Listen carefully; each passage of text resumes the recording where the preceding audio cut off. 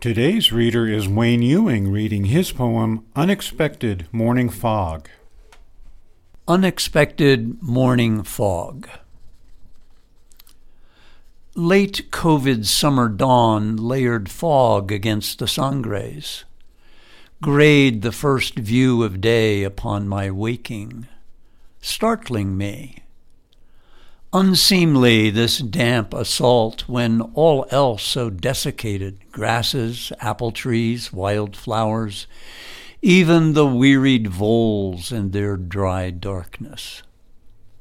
I expect light of radiant force, yet these droplets tamp down sight, tease vision towards blindness, unfocus the day to its hem, unravel the ordinary.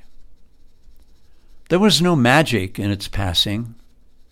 Invisible, measured burn gave water back to air, and earth emerged in place, atoms reassembled.